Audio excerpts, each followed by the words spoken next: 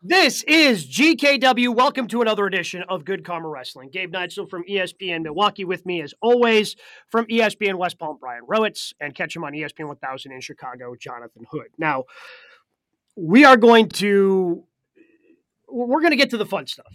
And look, much like Michael Cole, Royal Rumble, it's my favorite event.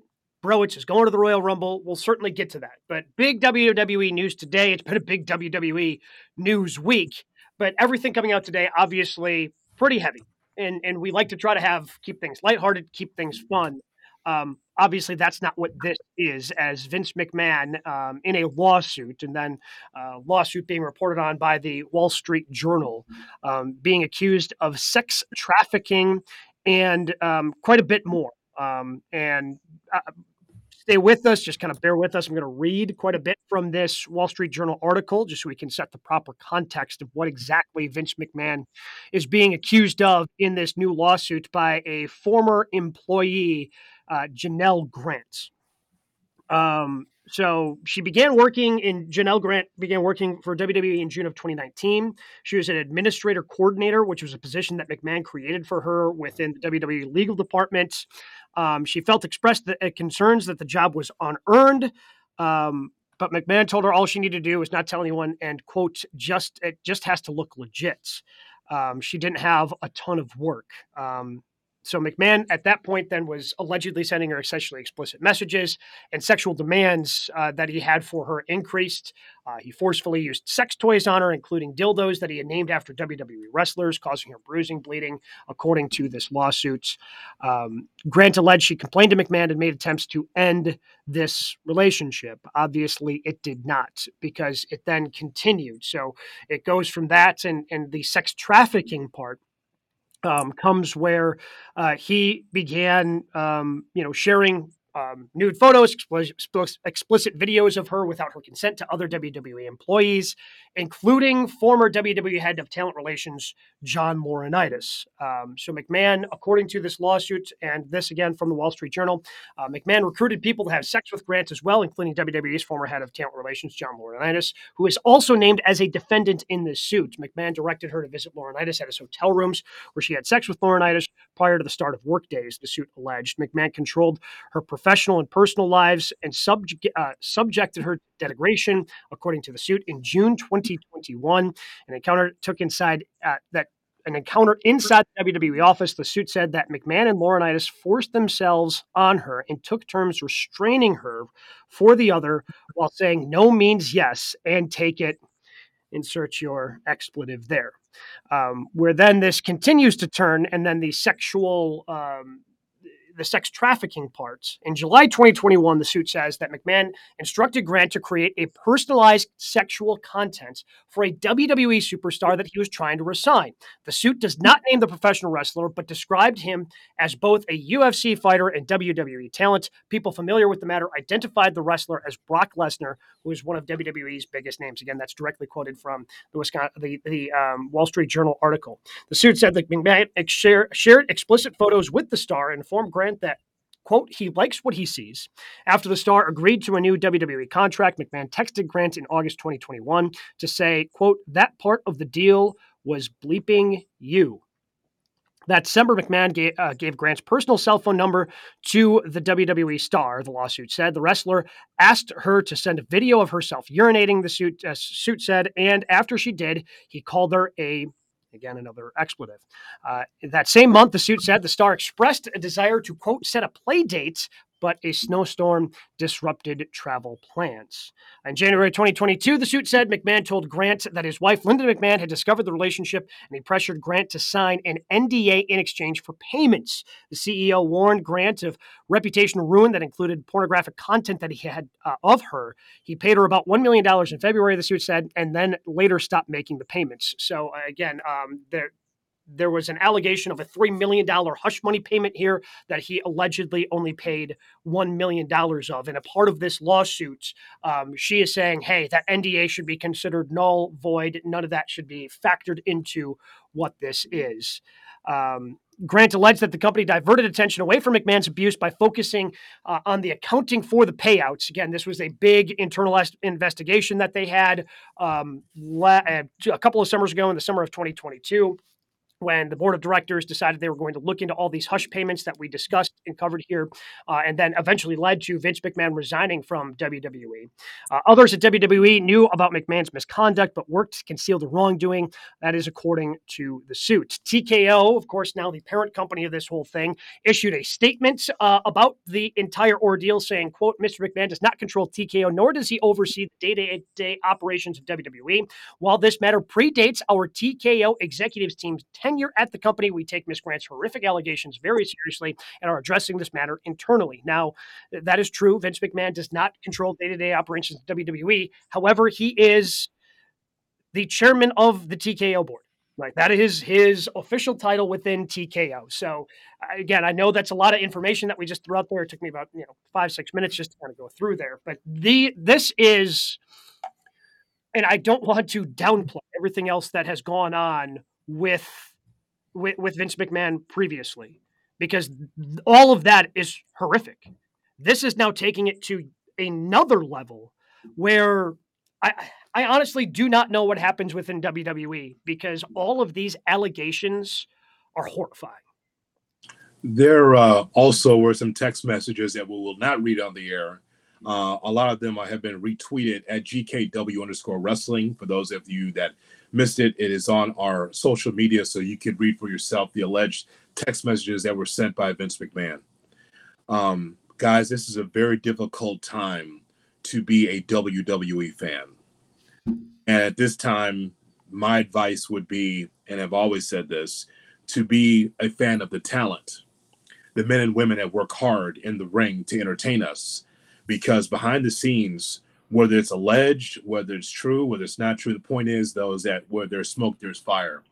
There's been way too many of these stories that have been out there that we have covered here on GKW and everywhere else that tells you that Vince McMahon was acting out his personal fetishes and fantasies on the screen for our entertainment. Because we continue to see over the last, 6 hours, people pulling up clips going back to when Mr. McMahon became a character and a womanizer and all these other things. And it's weird. It's weird, and it's disgusting, and it's eerie how some of the things that we've read about just from the Wall Street Journal kind of relate to some of those clips that he had on those vignettes or those sketches that he'd have with female talent in the WWE. I guess what comes to mind after reading the Wall Street Journal today is who else knew about this and who else is involved with this and who else is going to be taken down because of this. Vince McMahon has no power. He has no power. This is all we talked about, the setup from Ari Emanuel and TKO. They just wanted to set up this deal so that way they had money coming in, but Vince has no teeth in the company. I like to know about Triple H and Stephanie and Shane and Linda McMahon even further, and others that were close with Vince McMahon to find out what they knew about this. Did they know allegedly that a woman was being raped in the offices of Stamford, Connecticut? Were they aware of this? My whole thing is that we can look at it and look at how much we enjoy the wrestling, but behind the scenes, there's just way too much of these stories about Vince McMahon that's going on for this company. And I don't know how they come out from this. Broads, you will be at the Royal Rumble. I will be fascinated to find out whether or not Triple H has a press conference to answer any of this. They can't, right? Like Gabe and I were talking about before, there's no way they can put themselves in front of the media on Saturday. No, because, think about this at the last AEW pay-per-view at World's End. There were some rumors and a couple of social media posts about Chris Jericho. Yep. And nothing really specific, just kind of some allegations that were out there about maybe he, there was some sexual harassment going on behind the scenes. So, and those were secondhand allegations, by the way, like not to defend Jericho, but that wasn't coming directly from anyone. Correct. And that was, TK was asked about that, mm-hmm. and he didn't know how to handle it. And Triple H probably knows how to answer these questions better, but at the same time, like, he can't be you can't put him out there after the show and then have to answer these questions. I think WWE has to protect themselves. TKO has to protect themselves in this instance because somebody's going to ask the question. Somebody's going to ask Hunter, what did you know? Because right now, I think everything's on the table. Yep. I think everything. I doubt that Hunter loses his job over this, but it's a greater than zero chance that he does. I don't think he's completely safe. You mentioned Stephanie. It's some things about her and why she decided to step away when Vince came back. Makes a lot of sense right now. And who knew what? When did they know? The investigation. This also alleges clearly a sham. It also alleges that everybody knew it was a sham when they did their internal investigation back in the summer of 2022 when Vince McMahon initially resigned. I can't imagine that he's still going to be on the board when this is all said and done. And I think he's probably, because TKO, like, look, you're a publicly traded company and now you have zero power, Vince. Like, TKO is just going to, they've already stripped you of everything else. They're going to strip you of that title and try to separate themselves as quickly as they can from this whole thing. I have no idea what happens from here. Oh, by the way, if Brock Lesnar was coming back for the Rumble, can't do that anymore. But also, I'll say TKO and Hunter, like, yes, they pale in comparison to Vince. Vince is a bad guy. We know that. They're not innocent in all this. Like, it was 2 days ago that Vince was out there on Wall Street representing this brand, like ringing that bell and being there. And like you said, Hood, there was so much smoke. We saw all these lawsuits beforehand to the point when we were texting about the show today and you guys sent this over, I was like, yeah, we'll just work it in. Like, it's all the same stuff. Before actually reading it, it's like, wow, somehow this has gotten worse. Like, they're continuing to roll him out there. And I'd say, yes, it's a slim chance. But if you told me a year from now Vince is still somehow involved in TKO, sad to say, I don't think I'd be that surprised. Well, I guess because Dana White's on the other side of it, so right, yes, be surprised. This goes. Because in a big company like this, it's okay to slap your wife, like right. Dana did, and still be running the company and UFC. So there was no issue there with that. No. And I'm not as familiar. Like I'm loosely familiar with that. I don't follow UFC as much, obviously. I don't either. But you saw the video though. He slapped his wife. He slapped his wife. Like, he slapped his wife. Yeah. And again, I don't want to compare anything. Like, this goes, like, this is another level of just heinous activity within the WWE. And like you said, Gabe, in the investigation, I'll use that term very loosely, they never spoke to this young lady who is filing this lawsuit. There was no involvement in talking to her saying, hey, did anything happen there? So, yes, it was a sham of an investigation, a year or so ago. Yes, this is a protection of trying to make sure that the monolith that is a WWE stays afloat, that the cash cow and the millions and millions of dollars that have been in the WWE is not taken down by these lawsuits. That's what it comes down to. Again, as you point out, bro, there was supposed to be an internal investigation, but that investigation did not involve Miss Grant, Janelle Grant. So, again, I can't say that I'm surprised at stories like this anymore because we get news left and right all the time in our sports lives. But this year with Vince McMahon, it's not new. We covered the Rita Chatterton story last year, the female referee that said, I was raped in a limo by Vince McMahon. And it was a quiet, payoff after that, after all the pain and suffering that she said that she went through. And so with this story here, again, we're talking about a huge company like the WWE. And Vince McMahon, I guess and this is apparently later in life, this is talking about as recently as 3 years ago. Yeah. 2 years ago. So never mind about trying to keep the company afloat and doing what's right for the company. You had to worry about women and trying to take advantage of them, allegedly, based on this story. You can worry about business. You worried about you and satisfying yourself. And I'm just floored by all of this. And I'm just thinking there's more to come. We've got some stories, but there's more to come with this. And when people, turn a blind eye to certain things and they say, oh, Triple H will be fine and Stephanie, no, there's more to this story. This will be a deeper dive than what we read in the Wall Street Journal today. Calls I made before the show, you guys were not surprised at the name that I gave you that will probably be involved in this lawsuit as well, coming up pretty soon. So And I'll go back to what I said. Look at everything that Vince has done on screen, and some of this real life shit we saw on screen. He's always been a child, Vince. Yep. He's always been a child, very childlike, wants things his way, very petulant as a businessman. And then when it comes to this situation, allegedly looks like he wanted his way as well, and want to make sure that there was no repercussions from it.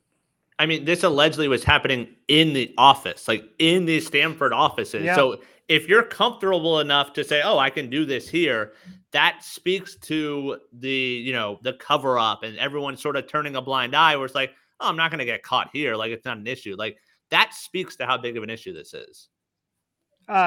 One comment in here from Eric saying, would Netflix rescind their offer from WWE because of this? I doubt it. Again, that contract is signed. I mean, I'm sure they have some sort of back out clause, but I mean, would Netflix, does Netflix now have some concerns? Do they go to TKO and go, hey, what do we get ourselves into? Which is why, because this is what's happening as WWE continues to get bigger and bigger. When you become a publicly traded company, when you decide to sign big time contracts with Netflix, when you sell your company to TKO, there are a lot more people you have to answer to now, which is why I think Vince being dismissed from the company, I think that has to happen pretty swiftly because TKO has a lot of business interests that they need to protect.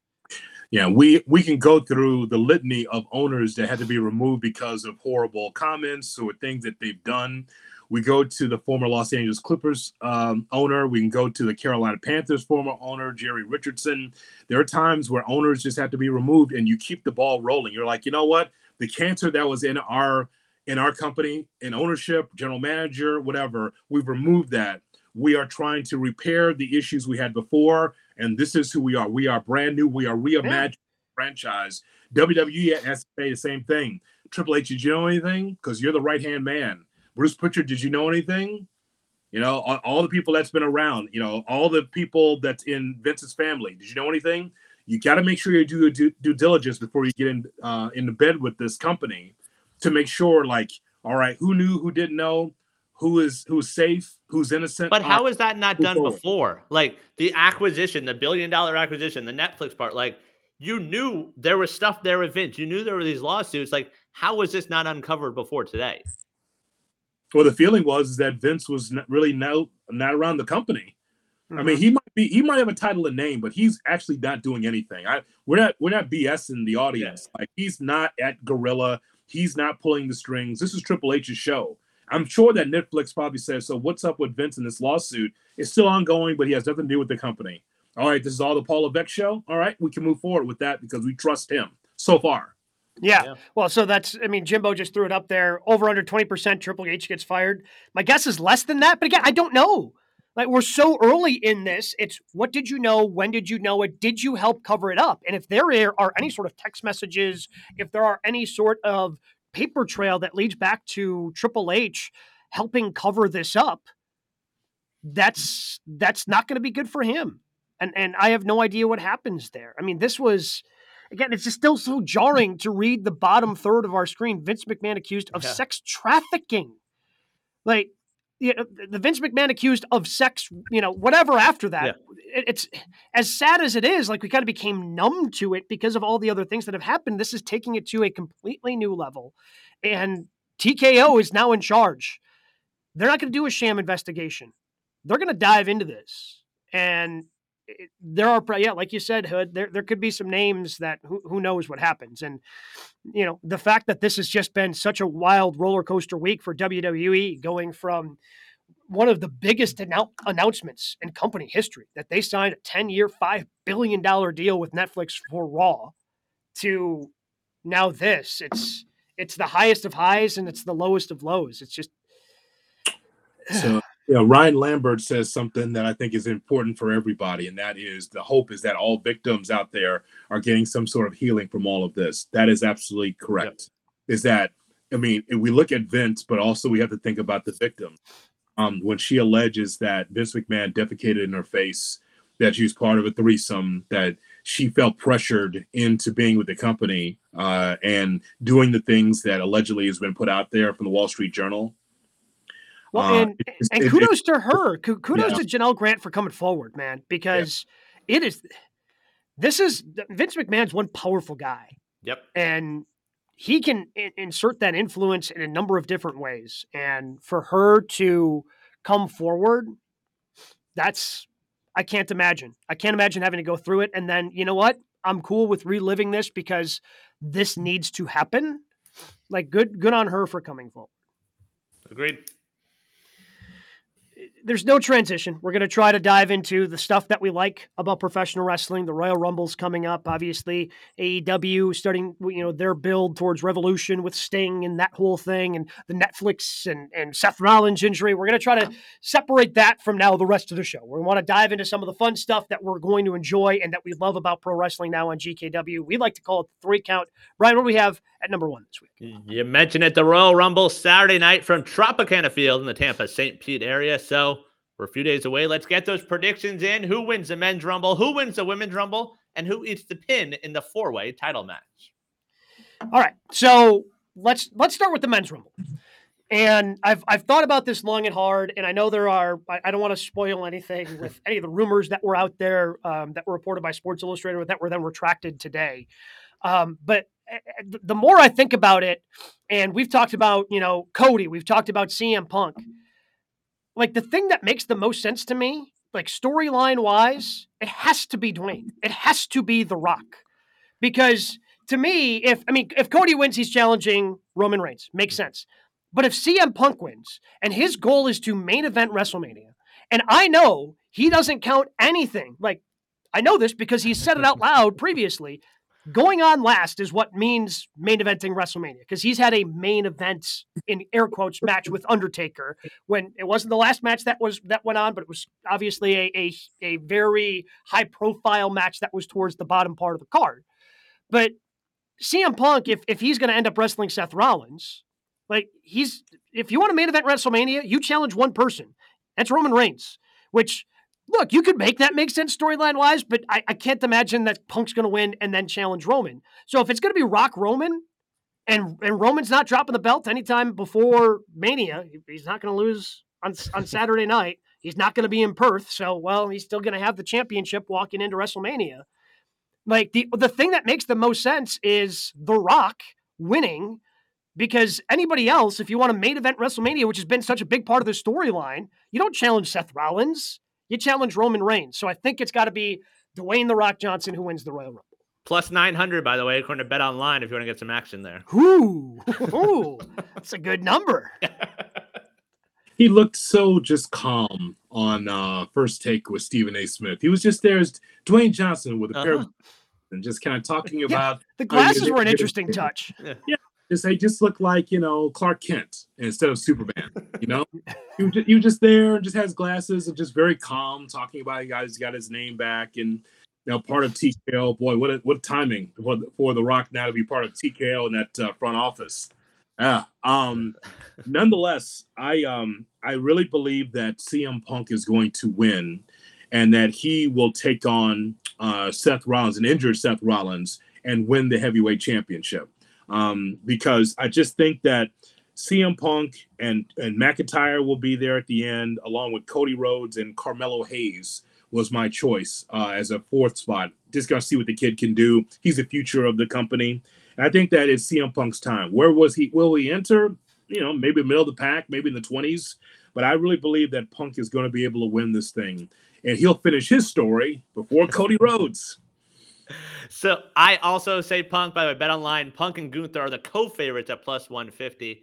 I think Punk wins. You talk about where he enters. After what we saw Monday, I roll him and Cody out 1 and 2. Go the distance. Are you trying to kill him? What? Okay, let's go. The full time. Did you not see Punk in his injury situation in AEW?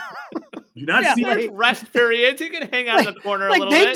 They've done such a good job protecting him so far. I mean, he went on the little holiday loop with Dominic Mysterio, but they've done a good job of protecting him. And you just get out there, Punk. They filled up the tank. He's got a full tank. He's good to go Saturday night. Hour and a half, him and Cody in the ring. Yeah, Cody can't fill that 60 minutes. How many whoa-ohs can he do? How many of those before the audience gets tired of that in Tampa? They'll have 1 and 2. Let's go. Gunther at 3. So you bring that up, quickly, let's just kind of take a little, I'm going to pull off to the side of the road, little detour here. What did we think of the promo that they had on Monday night? I was a fan. It's fantastic. Yeah. It's absolutely fantastic because Hood, you know why he's asking? He wasn't a fan. No, it was fantastic, and here's why. No, it wasn't fantastic. He was like a C. What? No, it was fantastic, and here's why. It's because you didn't know who the heel was in that promo. Sure. No, it was, but there was too much filler. I think ultimately, the content itself was good. And I think it's going to look really good in one of those WWE pre-produced, like whenever they have that match, like the quotes that they eventually got to, money. Fantastic. Like, CM Punk saying, he's more, Cody Rhodes than, Cody Rhodes saying he's more CM Punk than CM Punk is. Like, those are fantastic lines.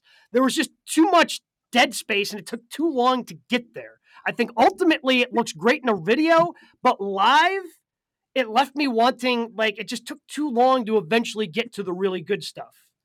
Especially and look, part of that is also like those two in WWE. I mean, Punk is still to me number one on the mic. Like he's the best in the business. So like I grade on an incredibly high curve for the two of them. And the feeling out period that they had early, it just took too long to get to the good stuff. Yeah, you got to tighten up that promo because we need a Tozawa match to fill the time. Got to have a Tozawa match, but much better than that promo set. Are you kidding me? I mean, they deserve that time. They deserve that time. Well, then fill it better. Fill it better. Fill it. I mean, so now you want quicker promos from the WWE. They're known for 2-minute promos. What are you talking about? They just they meandered for too long before they got to the stuff that was actually good. That's the WWE promo style. That's the WWE promo style. It's always 15 minutes long. What are you talking about? Have you ever seen the open of a Raw? Yeah, and sometimes, usually, yeah, and it's one guy meandering. You got two of them in the ring. Get to the good stuff. You guys can exchange barbs for 15 minutes. Wow. Don't give me 10 minutes of softball crap before you get to the good stuff. Such high standards. My expectations for those two are a lot higher than a Seth Rollins meandering promo welcoming everyone to Monday Night Rollins. Man, they did a good job. They didn't even go the AEW cheap pop route. They both could have mentioned that. Like, they could have done nothing else. They were perfect in that promo. Yeah. I would ask you to watch it again. And the ultimate point of the promo for me is that you didn't know who the heel was. Did you watch Cody Rhodes closely? The way that he was able to take in what Cody Rhodes was saying is very meticulous because both guys were listening to each other. And I thought that it was very well done to the point where there's, I think, a few boos for Cody, who he's not used to because CM Punk gets the chance and he gets a lot of reaction. Cody gets a lot of reaction too, but those two in the ring, it was a different dynamic in that crowd in New Orleans to see what happened there. I thought it was fine. I think what you said, bro, is that you're going to build this up to something, and those clips are going to resonate with the audience, and they're going to be like, "Hey, I remember when those guys were talking." And they're building up to an hour in the ring Saturday night. Well, 1 and 2. You guys are gonna have me leaving here pretty soon. 1 and 2. 1 and 2. So I thought that was fine, but ultimately, what were you getting to? Well, we were just talking about Cody and Punk. Promo. That's all. Yeah, correct. Yeah, no, Bruins gets it. I just wanted to complain about that promo because I knew that my opinion of it was probably going to be because I saw the reaction online like right after that. Oh, it was so good, so good. Like, man, I feel like it was not as good as everybody wanted it to be, and everybody was forcing it to be that good. Again, right. I think the money quotes are going to be fantastic in those WWE pre-produced videos. Whenever that feud happens, they're going to be money. Like the money quotes, they hit and they connected. It just, I'd say that was one of Cody's best WWE promos since the return. Yep. Like, it wasn't just paint by numbers. Like, hey, I'm Cody. Hey, whoa. Like, oh, like American Dream, finish the story. Like, it was real. He was in Punk's face. There was some aggression there. Like, there was emotion there. There was an edge from Cody we have not seen. Yep. There was an edge there because he is a white meat baby face until he's face to face with CM Punk. Right. And so now that will add the edge to Cody that we have not seen. He didn't have the edge with Nakamura. Not at all. And Nakamura putting stuff in his face. So there's that. It's a good point. Women's Rumble, who do you got winning? Women's Rumble is going to be the Rumble for Bayley. Yep. wins the Rumble, and Bayley at some point turns babyface, which she should have been the entire time. Yeah. I said at the time when Bayley turned heel, when Vince had her turn heel, I said, you just threw away the John Cena on the female side of the roster. Why would you do that? She was huggable for the fans, and she was white meat babyface, and I think that she would have been great for merchandise. Like, okay, here's someone kind of like we see Willow Nightingale, put it that way. Yeah. Like, I can't see Willow Nightingale ever being a heel, but as a babyface, it works. Same thing with Bayley. With this whole thing with the faction that she's in, I think that Bayley wins. I think the key matchup is Bayley against Io Sky, and then Bayley turns babyface as they kick her out of Damage Control. Well, I'll throw this in there because I think we're all sort of chalk here. Bayley is the betting favorite. I also think it's Bayley. If you had to pick one, the betting favorites to third and fourth place, Jade Cargill is third at plus 300. Nia Jax fourth at plus 800. If you had to pick one of them to win it, which way you going? Nia Jax. Because there's no way you're debuting Jade after keeping her oh, look at this new toy. Nope, never mind. We don't have a new toy. Forget about Jade Cargill. Forget about her existing. And they're not going to throw her in the Rumble and then be like, oh yeah, you're going to get a title shot at Mania. Yeah. There's not a chance that happens. I mean, Rhea ending night one. No. Would I be shocked if we saw Jade Cargill in the Rumble? I'm expecting her to be in the Rumble. She's got 0% chance of winning the Rumble. Jade Cargill in the Rumble, yes, 29. Okay, that's fair. But actually, it's not about her in the ring. I just wanted to see the face-to-face with Bianca. That's what I want to see. That looks great on a poster, those two. Mm-hmm. I don't even need physicality. I just want to see those two face-to-face because that's money. When Jade is ready, and there's two ways to look at it. I make the joke that the bell rang in Orlando and that they said, oh my God, who trained you? You're not ready. Or it could be Triple H being the cerebral assassin saying, just hold off, just wait for the anticipation for the Royal Rumble. It could be that too.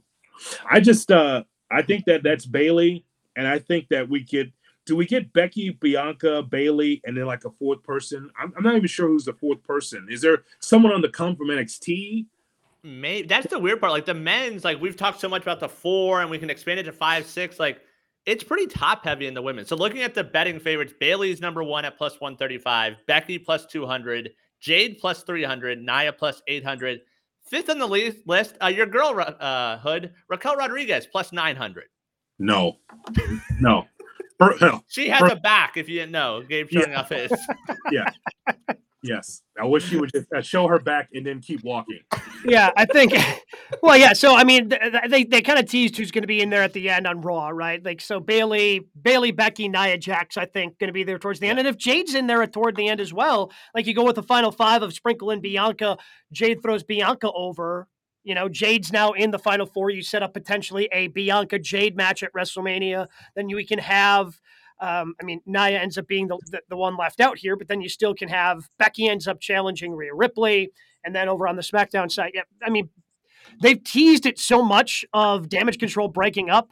I think everybody's ready for Bayley to turn babyface again, and I think her turning babyface and winning a championship and look, I didn't think her as a heel would work.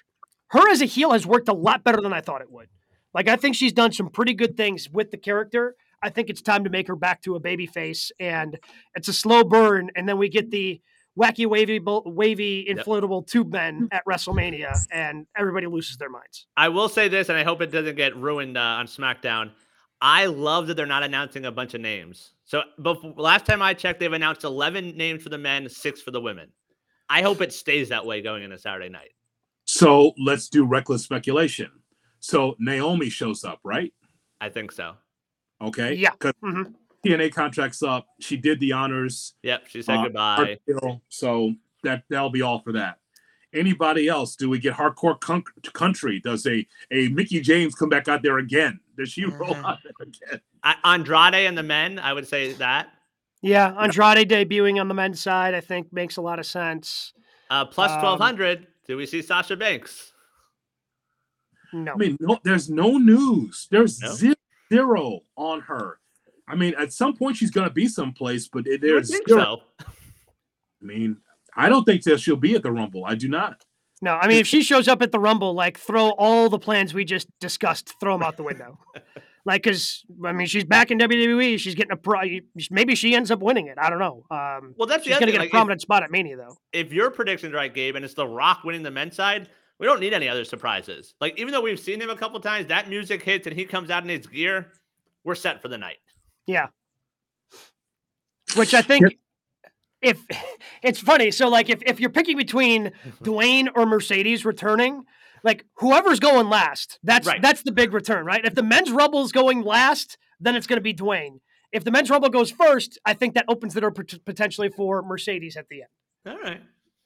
I think it's more likely that The Rock shows up and not participate in Royal Rumble than Mercedes being there. Okay. Yeah. Like, and especially with the news that we just talked about today, like in order to try to get yourself a little bit of goodwill, anytime you hear that man's music, people lose their minds, and that's gonna. I mean, but like I said, root for the men and women and for them working hard. Like this nonsense here, it's been hanging over the company for a while, right? I mean, whatever happens in ring, we'll celebrate it and we'll talk about it. But as far as Vince is concerned, people know that story. They can't turn a blind eye to it. It's there. It's been there for years. But you root for the wrestling, and because that's what makes us happiest. And we should get a good amount of it Saturday. Like, we only have 4 matches announced for Saturday. It's the 2 Rumbles, it's Logan Paul versus KO, and then it's the 4-way for the title. That's the way Triple H does it, right? Mm-hmm. Triple H does it that way.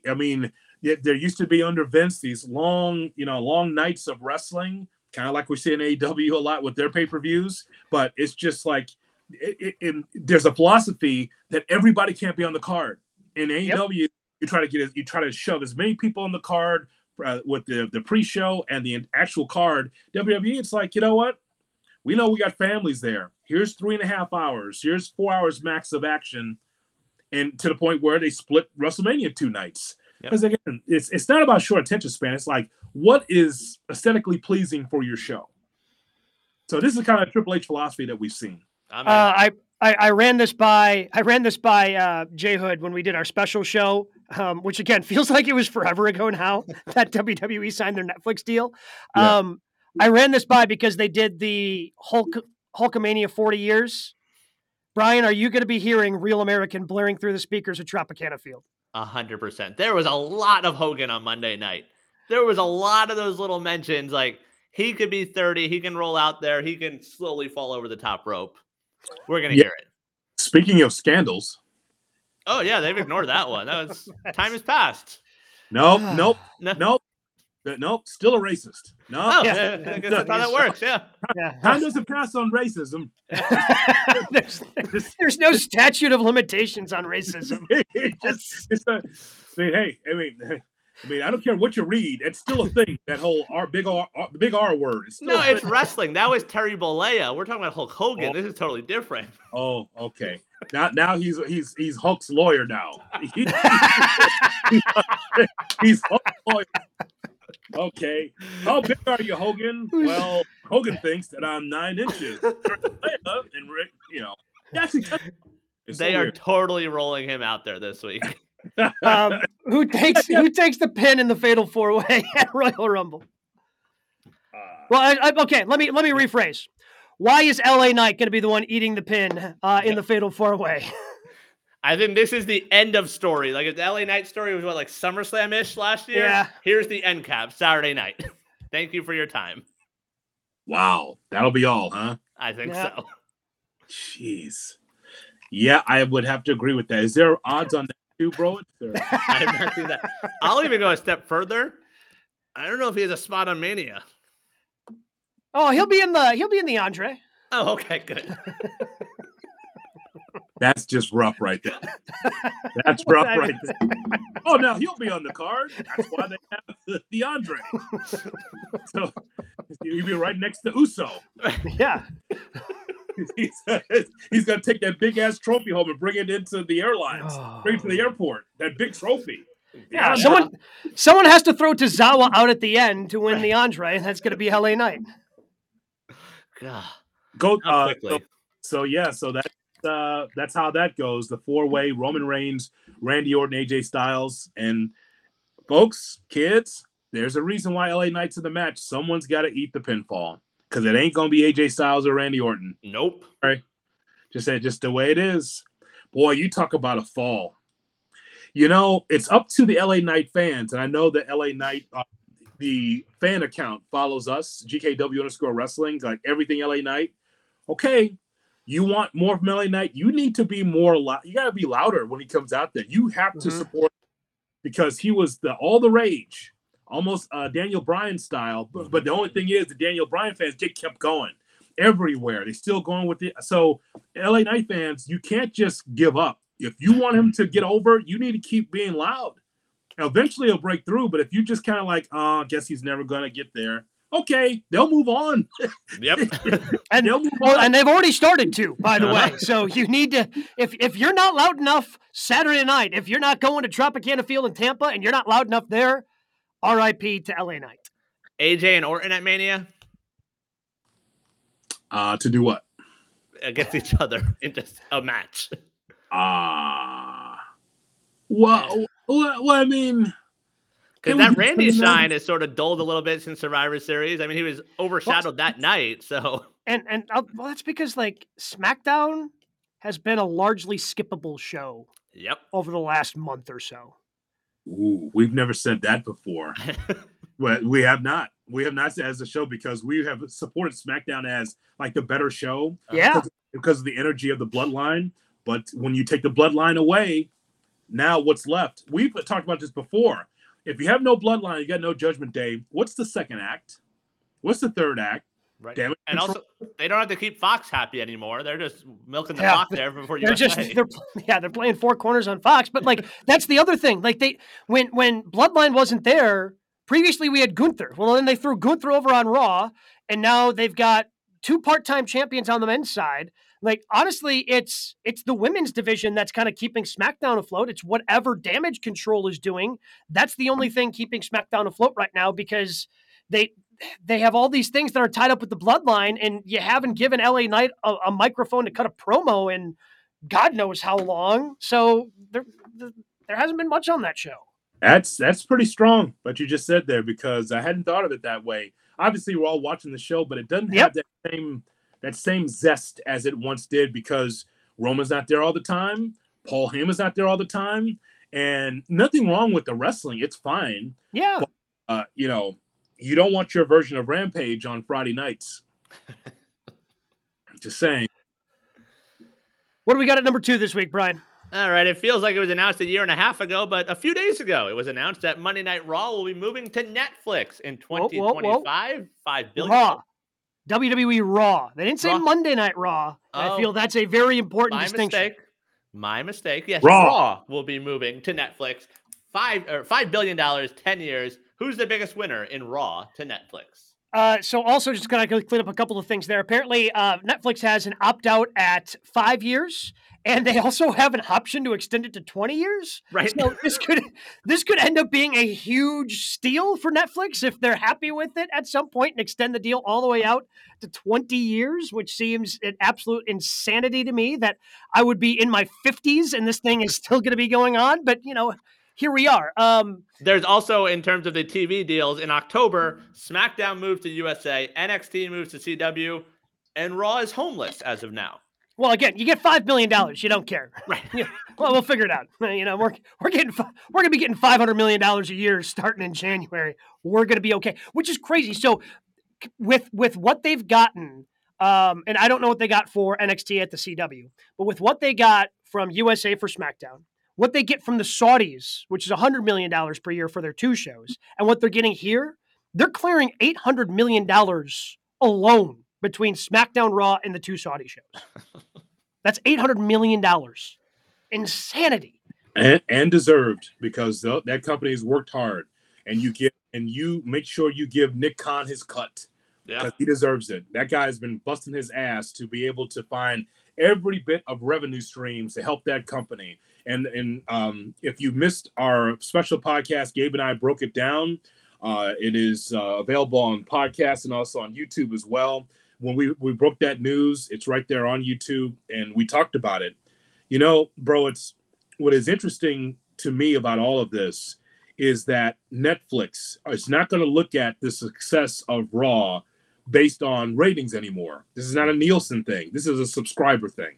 Right. And they believe that even though their subscribers have been able to go up and up and up so far, 2023 to 2024, they imagine that WWE fans will log on and subscribe to see Raw every week, no matter what day it is. We think it should be on Mondays for tradition, but that show could be on Tuesdays. That show could be on any day of the week. Could be on Fridays. We will see. But ultimately, this is not about ratings. And I know that this is, at this point, Dave Meltzer should retire because now he can't monitor the actual ratings of Monday Night Raw. Oh, they're in the mud. They're not good. They're not in the mud. Oh, I looked through my numbers. They're not in the mud. Well, it's not about that anymore, Dave, Uncle Dave. It's about subscriptions.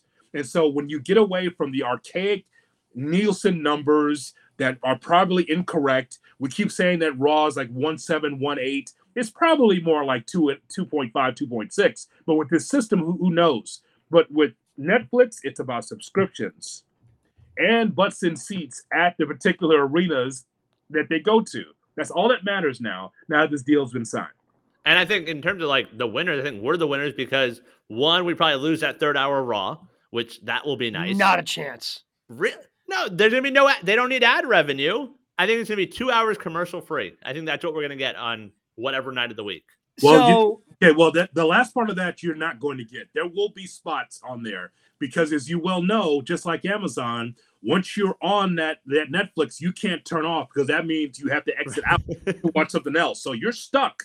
Just like the Thursday night football games, how horrible they are. You have to sit there and watch. Otherwise, you log out. I think it'll be soccer style where it's like on the screen. So CNBC, I thought, had a report about this where because Netflix is going to be going to a tiered system, kind of like Peacock is, where if you're on their ad-free tier, you don't get the ads. But if you're on the ad tier, it'd be like watching a traditional Monday Night Raw where they'll put ads, over some different segments or different parts of the wrestling match, kind of like we're used to seeing now. So I think Raw, if you're not on the highest tier of Netflix, Raw is going to look the way it's looked for the past 30 years. I think we'll get a lot more Mountain Dew matches. That's how they'll get advertisers in there.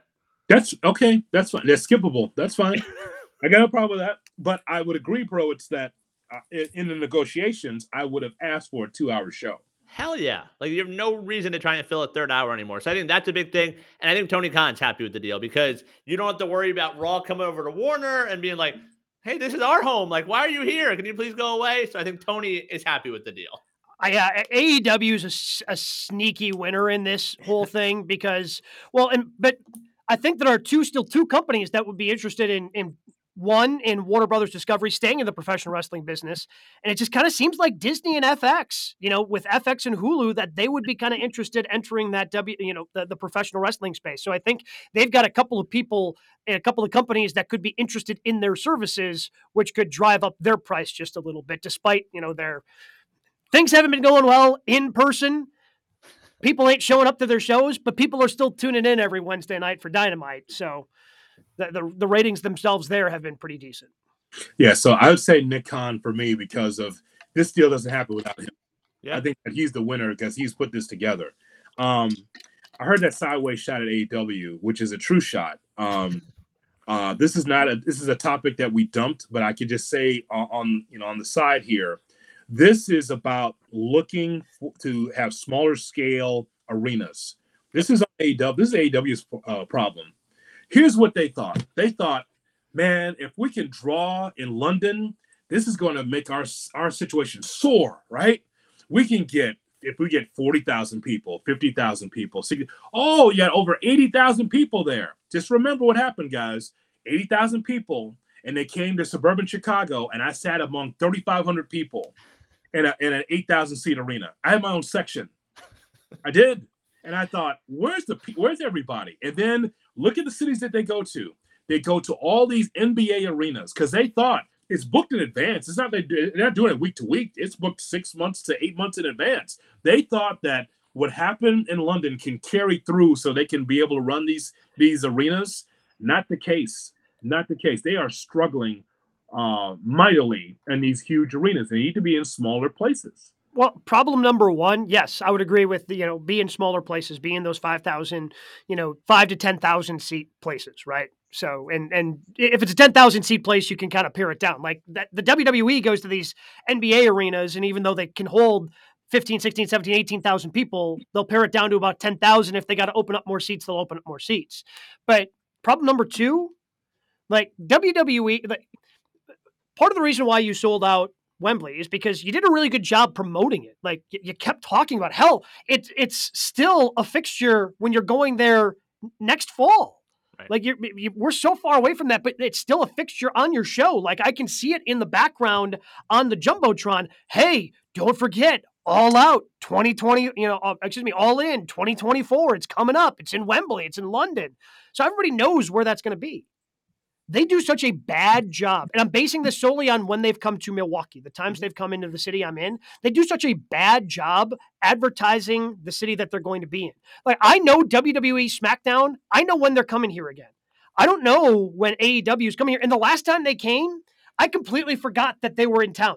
Completely forgot they were in town because they don't advertise anywhere. Like, they quickly flash it across the bottom of the screen when Excalibur's trying to jam it in there with everything else that he's trying to go through, and he's reading, the copy faster than an auctioneer.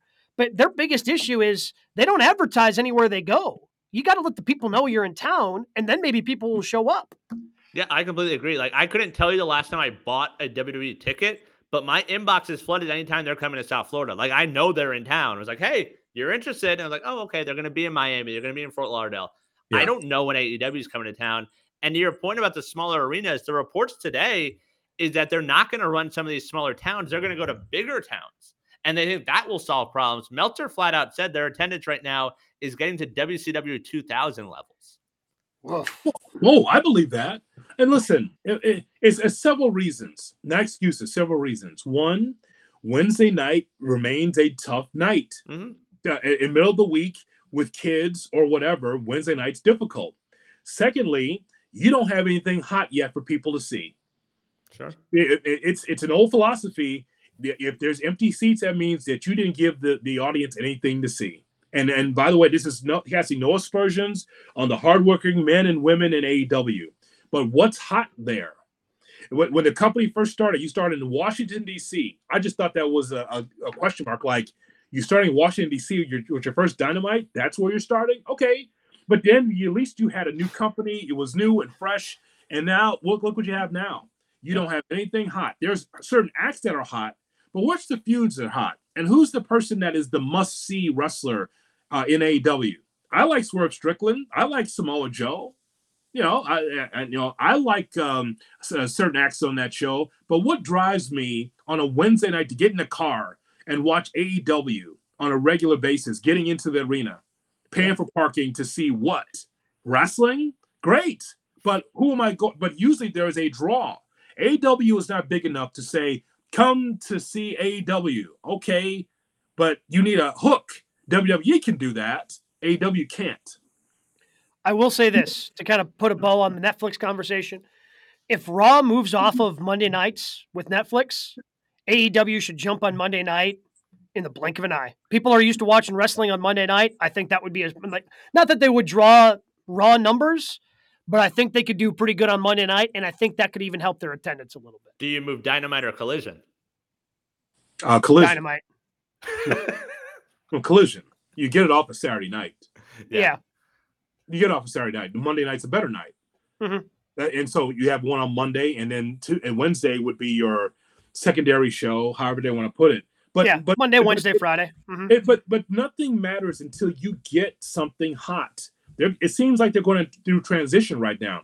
People are making fun of their Savannah show on Wednesday night. Like, Savannah is a sea town. Like in the old Crockett days, it's just kind of a flyover. Okay, we'll be in Savannah on our way to Atlanta, on our way to Jacksonville, on our way to Miami and Tampa. Like, Savannah has never been a great town.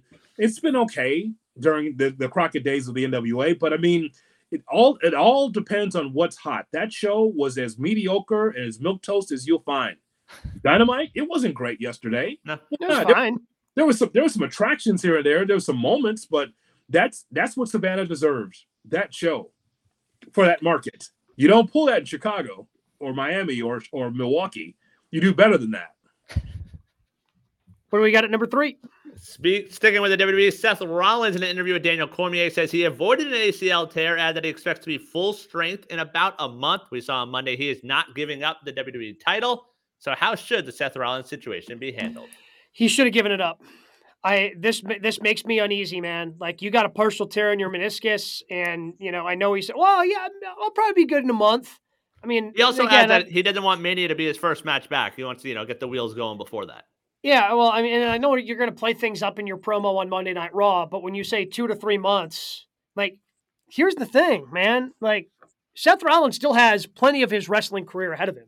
But when we talk about professional athletes in other professional areas, if somebody had this type of injury in the NFL at age 37, we're going, okay, it's probably going to take maybe even a little bit more time. Your body just doesn't recover. Seth Rollins is 37 years old, man. Like, him rushing back, I know you want to get there to Mania, and it was unfortunate that you injured the knee. I am very worried that he's not going to be ready in time for Mania, that he's not going to be able to recover. And then what do you do? Oh boy. Like, to me, you take the championship off of him. Whoever you wanted to have, face him, you make that person, you find a way to make that person champ. So let's just say, for example, it was CM Punk. Your plan was CM Punk versus Seth Rollins. You take it off of Seth. You get Punk ended up being the champion. Somebody else wins the Royal Rumble. The plan was for Punk to win the Royal Rumble. And then Punk walks around as the champ. And if Seth is ready to go, you can still have that match. You end up getting to where you want to get to, but you give yourself a little bit of cushion in case that guy's not ready to go. I'm really worried that Seth isn't going to be able to go. So in that scenario, CM Punk would be the real world champion. Oh, wait a minute. I think I've seen that before. I think we've seen that before. Guys, the way it should have happened. There's two ways. You want the old school way, you want the new school way. Which one would you like? Hit me the new school. Okay, the new school way. Yeah. Okay.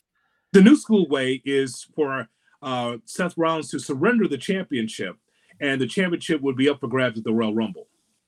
Yeah, I honestly thought that was a possibility when he came out on Monday. You do it the way Ric Flair won the championship in '92. Mm-hmm. Why not the obvious way of something? You have a gift in front of you, Priest and the briefcase. Well, you get that too. Don't worry. Why didn't they just do that Monday? Priest comes out, Priest cashes in, Priest the champion, and if Rollins is available and good to go in Perth or before Mania, he gets a massive pop, he wins his title back, and you go along as planned. It's a simple thing, and even I know wrestling fans were supposed to, not buy into things and be dumb about things. Why is there no explanation as to why he didn't come out there Monday? Even as simple like, oh, R-Truth got in the way, I was going to go cash in, and R-Truth screwed me up. Give me something. Well, along those lines, the old school way is keep your damn mouth shut and don't talk about the injury. He goes out there, he gets jumped from behind, he's rolled into the ring, and Damian Priest cashes in 1, 2, 3. Yes. That's the old school way. You don't talk about the injury. I saw this many times with the British Bulldogs. I think it was Dynamite Kid that had an ACL injury or whatever. And he got hit from behind, and he was never in the match. So it was 1-on-2 the entire time, and the British Bulldogs lost the championships. It's only because Dynamite couldn't go. Right. They said, well, we'll do an injury angle, and then you never in the match. And then that way you give up the title. So, and that's in the old school way is he doesn't have a knee brace. You don't know he's got an injury, and he loses on Monday Night Raw. I mean, is Seth, I'm assuming, is he going to be showing up every week? Let's say, no. Or is Punk, if Punk wins the Rumble, he's just going to be cutting promos against Air for the next 2 months? That's the other thing, man. We know Roman's not showing up every week. We know that Logan Paul's not showing up every week. We're going to have another absentee champion leading up to WrestleMania? What are we doing? This is supposed to be the workhorse champion. This is supposed to be the workhorse championship that's there every bleeping week. I'd say the Damian Priest Money in the Briefcase run right now is worse than Theories from a year ago and cashing in on the U.S. title. Listen to that. That's how bad it is right now. Wait a minute. Look, is it bad? Yes, it's bad. Yes. All right. Is it Damian Sandow bad? We're not there yet. The champion is standing there saying, oh, I'm hurt. I can't do anything. I should cash in on this guy. It defies wrestling logic. That's what there should have been a title change right there on Monday Night Raw. Or at some point, or at the Rumble. So, whatever it is, you don't know he has an ACL or a meniscus tear, and he loses right there. That's all. I mean, he's got the briefcase all this time. Why not put it on Damian Priest? Why? Because that ruins what main event you'd see at WrestleMania? Look, it might get ruined anyway. We can still get back to it, like Gabe said. Like, if he's healthy and good to go, great. Because that's the other thing. Like, Seth Rollins is a psychopath enough. Like, I don't want him pushing too hard. Right? Like, oh, I got to make it back for me. I got to make it back. He's going to be that way anyway. But now with the championship, that's extra pressure to maybe overdo it in rehab. Like, again, you're 37 years old. Rushing back does nobody any good. Like, obviously, Seth, you're a huge part of the company. I just get a little, especially if the guy who's had knee issues before, I'm probably wrong. And maybe everything turns out to be fine.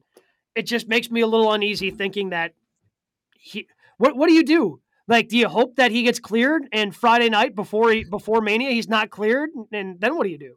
I guess my point is that you take it off of him now because he's going to end up using the championship anyway. That was the plan anyway. He was going to lose that championship at WrestleMania, guys. Yeah.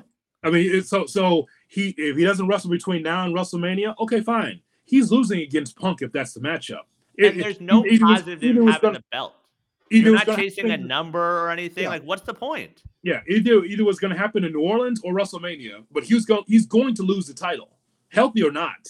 That's all for Rollins. Yep. So that's why I said, bro, we put it together, bro. It's like either way, Damien Sandow. God damn it. Trying to erase him from. You're welcome. Yeah, the NWA's old Damien Sandow. Either way, Priest should be the champion because he's got the briefcase. Yes. Seriously, you remember when Damien Sandow won the briefcase? How crazy was that? How crazy was it when Damien Sandow was walking around with that leather-ass briefcase? He doesn't know the code like R-Truth didn't on Monday. Maybe that's all it is. By the way, nothing like little ha-ha to end Monday Night Raw. I said, boy, this is terrible. Uh-huh. I could take that early in the show, but you're doing the whole money thing and R-Truth at the end. I'm like, if I was in that crowd, I'm like, ooh, he almost killed the town there. And by the way, they didn't draw well there either. It was about 7,000 people there. They didn't draw. New Orleans is a kind of squirrely town anyway. It's not a great town. It's up and down, but if I was in that crowd, I'd say, this is the way you end Monday Night Raw. Like, I'm not coming back for a while. I was disappointed with that. It ruined what was a pretty good matchup until that point. I agree. Yep. This, by the way, is going to be the title Cody wins. Like, it's going to be Cody and Punk. Seth isn't going to be good to go. Yeah, that's not the story, though. Well, so nope. I guess I think that's what they were kind of setting up in the back, in the back of their minds too, by doing Cody versus Punk, which also brings me back to The Rock is winning the Royal Rumble. But I digress. That makes sense. You put the Rollins title on the line at Elimination Chamber. The winner of the Chamber is the champ. Yeah. And do it that way. It's fine. But at least Priest is in the Rumble. Maybe he'll get a title shot if he wins the Rumble. So Truth is throwing him out. Truth is costing him. Truth is throwing him out. Truth is. I promise you this. Our Truth is somehow going to be involved in Damian Priest getting eliminated from the Royal Rumble on Saturday night. I promise you. Do you think our Truth's in the Rumble? Or one of those, he doesn't know he's not in it? Yeah, either his music's going to hit and he doesn't come out, or he comes out like somebody else's music hits and he accidentally comes out. Like, there's going to be some comedic bit that happens there. This guy here wants Cody Rhodes and CM Punk 1-2. And I want Nia Jax 1. That's what I want for the entire time. He also wants R-Truth to be in the Final Four. Why not? Why not? He's at the end of Monday Night Raw. Yeah. Why not? He's main eventing Raw. He's main eventing that was the go home match. The go home match for Monday Night Raw. R-Truth just throwing dollar bills all over the place. They wrote that and they're like, yeah, F it. Let's go home. Yeah, that's the best we got this week. Sorry, guys. Everyone's already in Tampa. There's no one to proofread. Soul show. It's fine. Soul show. What do we got in news and notes this week, Brian? All right, let's start and stick with the WWE right now. Some announcer changes. Kevin Patrick out as the lead announcer on SmackDown. Michael Cole filling in temporarily. And then today we learned from reports, Kevin Patrick not just out of SmackDown, but released entirely from the company. Best of luck in his future endeavors. Yeah, that's unfortunate because, again, Kevin Patrick was never great, but you have to grow into that, man. You're just not going to be immediately great unless you're Mauro Ranallo that's into combat sports. That's the guy that should be in there if he's not going to be bullied by JBL. I think that Kevin Patrick held his own. I think it's fine. Actually, I think Jimmy Smith was better. Yep. Because of the product knowledge. But, I mean, you know how this works, guys. We need someone that sounds like Michael Cole. You know what we go with? Michael Cole. Before that, we need someone with excitement like JR. You know what we should bring back? JR. And so that's unfortunate because I believe in difference when it comes to broadcasting. Everyone shouldn't sound the same. Different styles. You're still getting stories over, but I feel bad. Kevin Patrick, he'll be back doing soccer on Apple, I think, because that's where I think they found him. Does Michael Cole sound like Doc Rivers doing Monday Night Raw after doing SmackDown, Rumble, and then Raw? It's not my fault, baby. It's Blake. It was Blake. It's not my fault, baby. I didn't have the knife. I didn't twist it on him, baby. It's not on me. It's on Blake. It's not me. I'm going to lead you to the Game 7, and then y'all going to lose. But it's not my fault, though. That's Gabe's guy now. So big week for Dwayne Johnson's family. Earlier in the week, The Rock named to the TKO board. Well, that same night, if you weren't watching Tuesday night NXT, Ava Raine named the new NXT GM by William Regal. Raine at 22 years old becomes the youngest on-screen GM in WWE history. Are they going to play up any sort of nepotism angle there? Because I think that could be hilarious. Like, that has potential to be like, you know, like if she's like, hey, let me call my dad. I mean, she probably wants to. I know they've done this at NXT before where they try to keep whenever that, you know, I mean, Charlotte was just Charlotte for a while. It took her a while before she went by Charlotte Flair because she wanted to separate herself and make it on her own. I just imagine the comedy they could have with The Rock being on the board at TKO and her in a general manager role. I think there are some funny things they could do. Well, since she's been at NXT, one thing we know about her, she can talk. We got Regal back for that moment, though, so that was good. One thing we know about The Rock's daughter, she can talk. And that'll be all. Because that's not what she was there for, to just talk, but it's The Rock's daughter, so it's no surprise that she could do a good promo. And that's where it ends. Well, GM now, 22, has room to grow. In the AEW world, Tony Khan revealed this week that the AEW rankings will be making a return. They were last used in late 2022. If you go to the AEW website, you can check out the rankings from August 31st of 22 that are currently there. CM Punk, the #1 singles contender there. You know what? I kind of like leaning back into this because it was something that made them different. And I think they need to lean more into their differences from WWE instead of trying to be more like WWE. Show that you can be that different product and kind of lean in. Hey, you're just putting on the matches anyway right now. You can tell some different stories around it. At least the rankings kind of give a little more depth to it and make it feel a little more, you know, combat sports of, hey, we've got a #1 contender and go from there. This was a Jim Ross idea from his days in the UWF. They used to have a top 10 because he's a college football fan. And he always thought, when you watch college football, and bro, you know this well, like I do, there's nothing like looking at the AP, looking at the rankings when they first come out and see who's in the top 10. So this is initially a Jim Ross idea. And like some Jim Ross ideas, they had moved on. Like empowering the officials. You recall this, right? When the referees in AEW didn't look like a-holes. Right. And so now that's changed too. And so now they're going back to their roots of having contenders, because that makes sense to me. Who's in the top 10? So that way you can follow along and know who the next contender is instead of pulling it out of your ass every week. So I have no problem with that. I'm just glad they're reusing Jim's idea on AEW TV again. I like that. March 5th on Vice, the new season of Dark Side of the Ring. 10 episodes this season. Some episodes include Harley Race, Earthquake, Sandman, Brutus the Barber Beefcake, and Sensational Sherry. Weren't they going to have a Kurt Angle episode, and that wasn't then released as part of, apparently, I guess, I don't know if they pulled it, if they decided that everything we need to know about Kurt Angle was in the WWE documentary. I found that interesting that Kurt Angle was initially supposed to be a part of this season, and now there's no Kurt Angle episode. Yeah, let's not do that right now. We saw the documentary. It's very well done by WWE, right? Yeah. Did all three of us see that? Yeah, but we don't need a dark side now because of that. Well, yeah, I mean, they played with the timeline a little bit, but Yeah, it's fine. It was done well. Give me those. You said Earthquake. Yeah. Oh no, I think they might be running out of ideas. So here's the full 10: Chris Adams, Sensational Sherry, Terry Gordy, Black Saturday, Chris Colt. I'll admit I have no idea who that is. I know what that is. If you ask, Sandman, Earthquake, Harley Race, Buff Bagwell, and Brutus the Barber Beefcake. Oh, Brutus Beefcake. His wife did once yell "Scissor me, daddy" at Gabe. I hope that makes sense.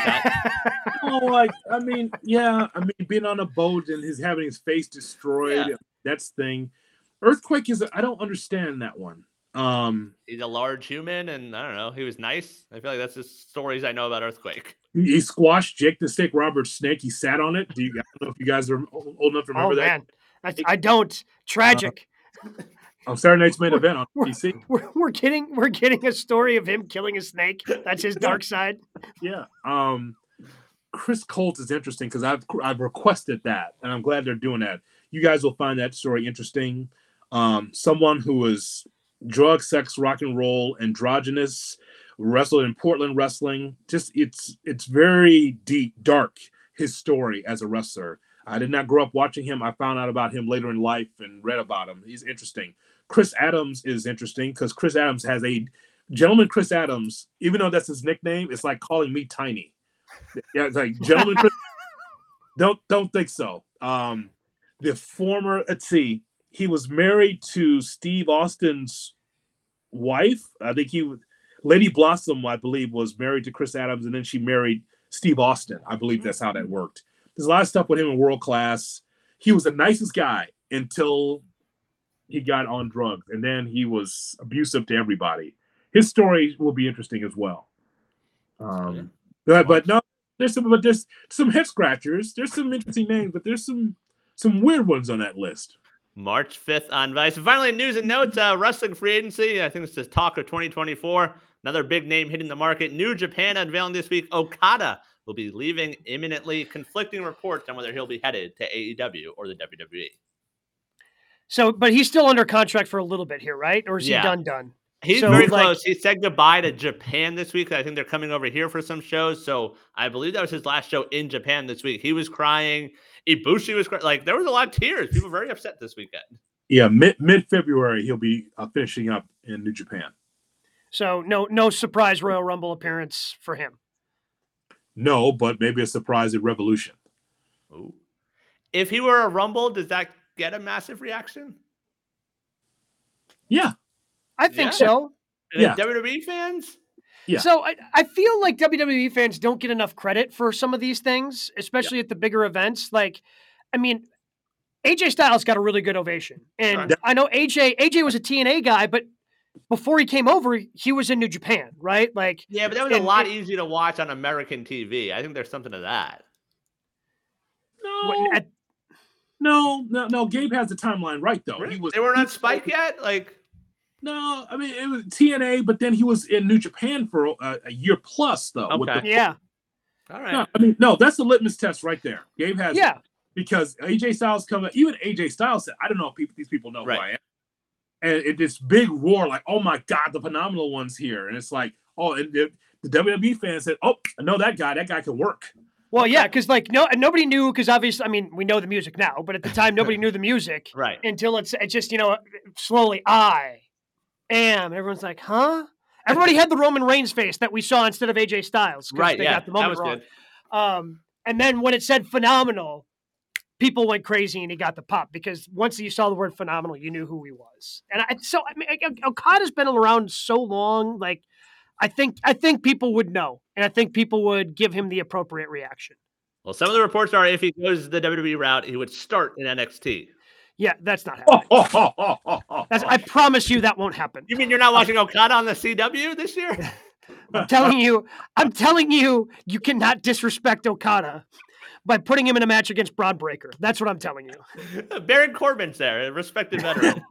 Sliding through the ropes. There's Baron Corbin.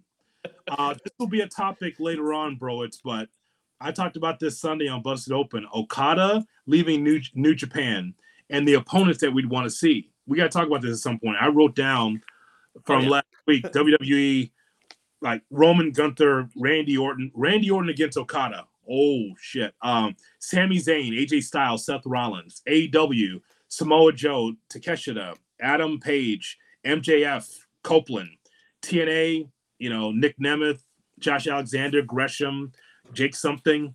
I mean, there's some matchups there, but I settled in on the matchup I want to see. If he goes WWE, could you imagine Okada, Randy Orton, or Okada, Gunther? That'd be amazing. Amazing. Okada Gunther is, oh boy. Might need a Mania opponent. Like the rumored opponent, I don't think is available anymore. Yes, I don't think that Brock Lesnar will be available at that time. No. But that's okay, though. Another match would be Nakamura against Okada. Holy mackerel. Yeah. Jay Hood, you get me excited.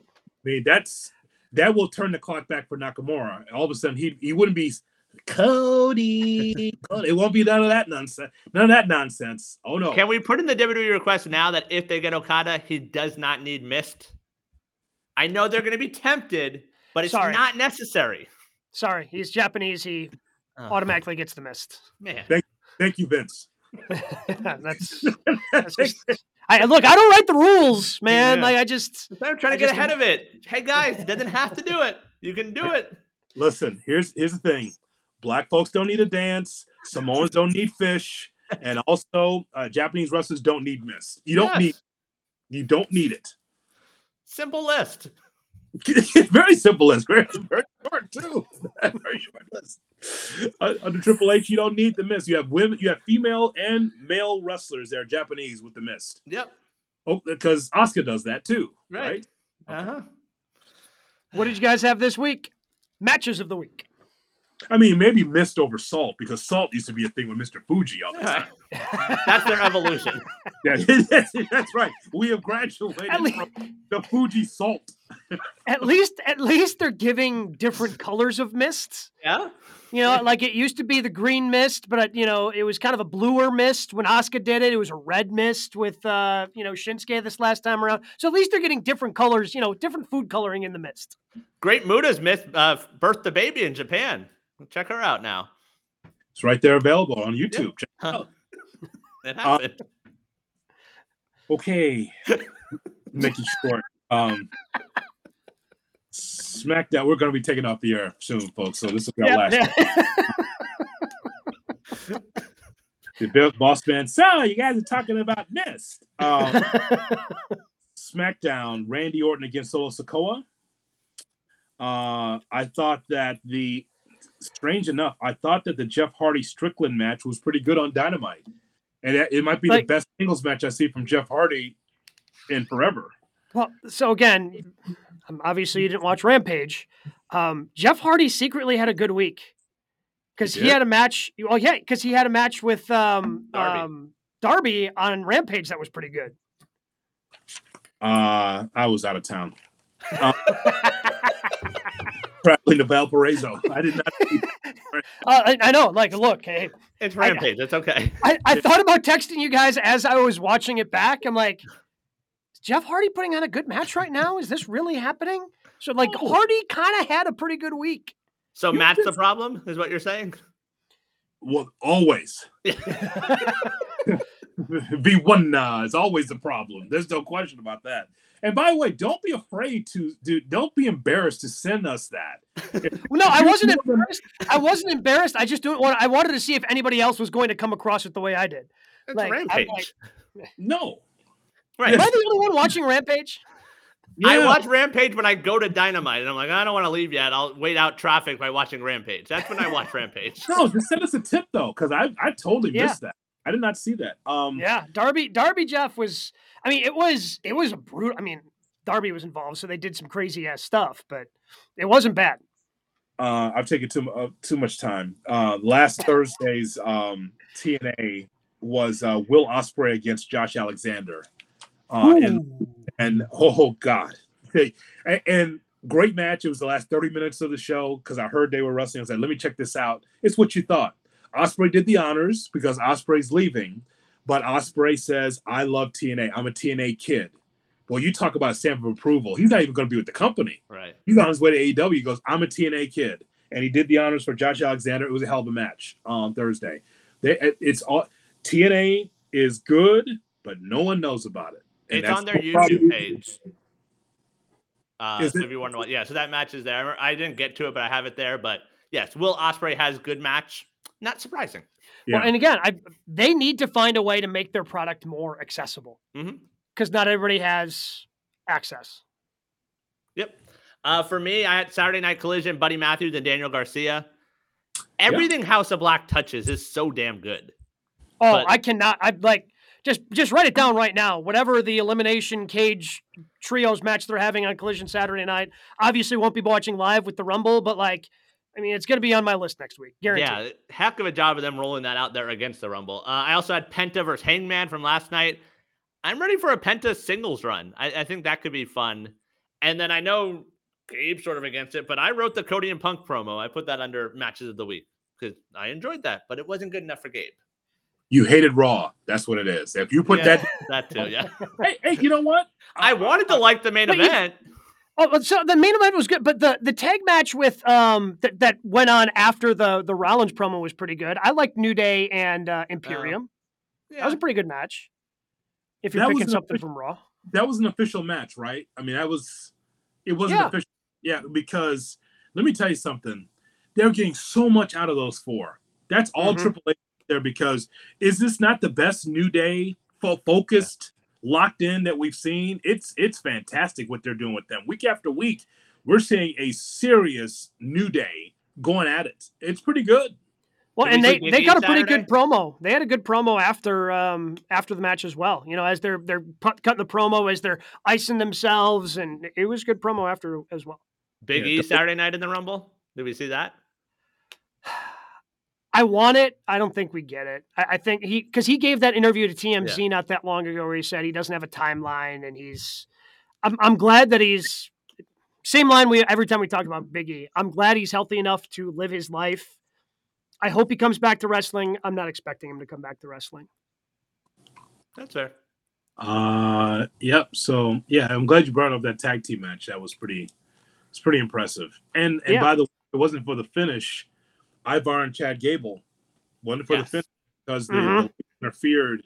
It was fine and up to that point. I'm like, she yelled at Chad Gable, it threw him off, and Ivar wins. Like that's the way you end the match, huh? Okay. Yeah. Chad Gable's pretty strong.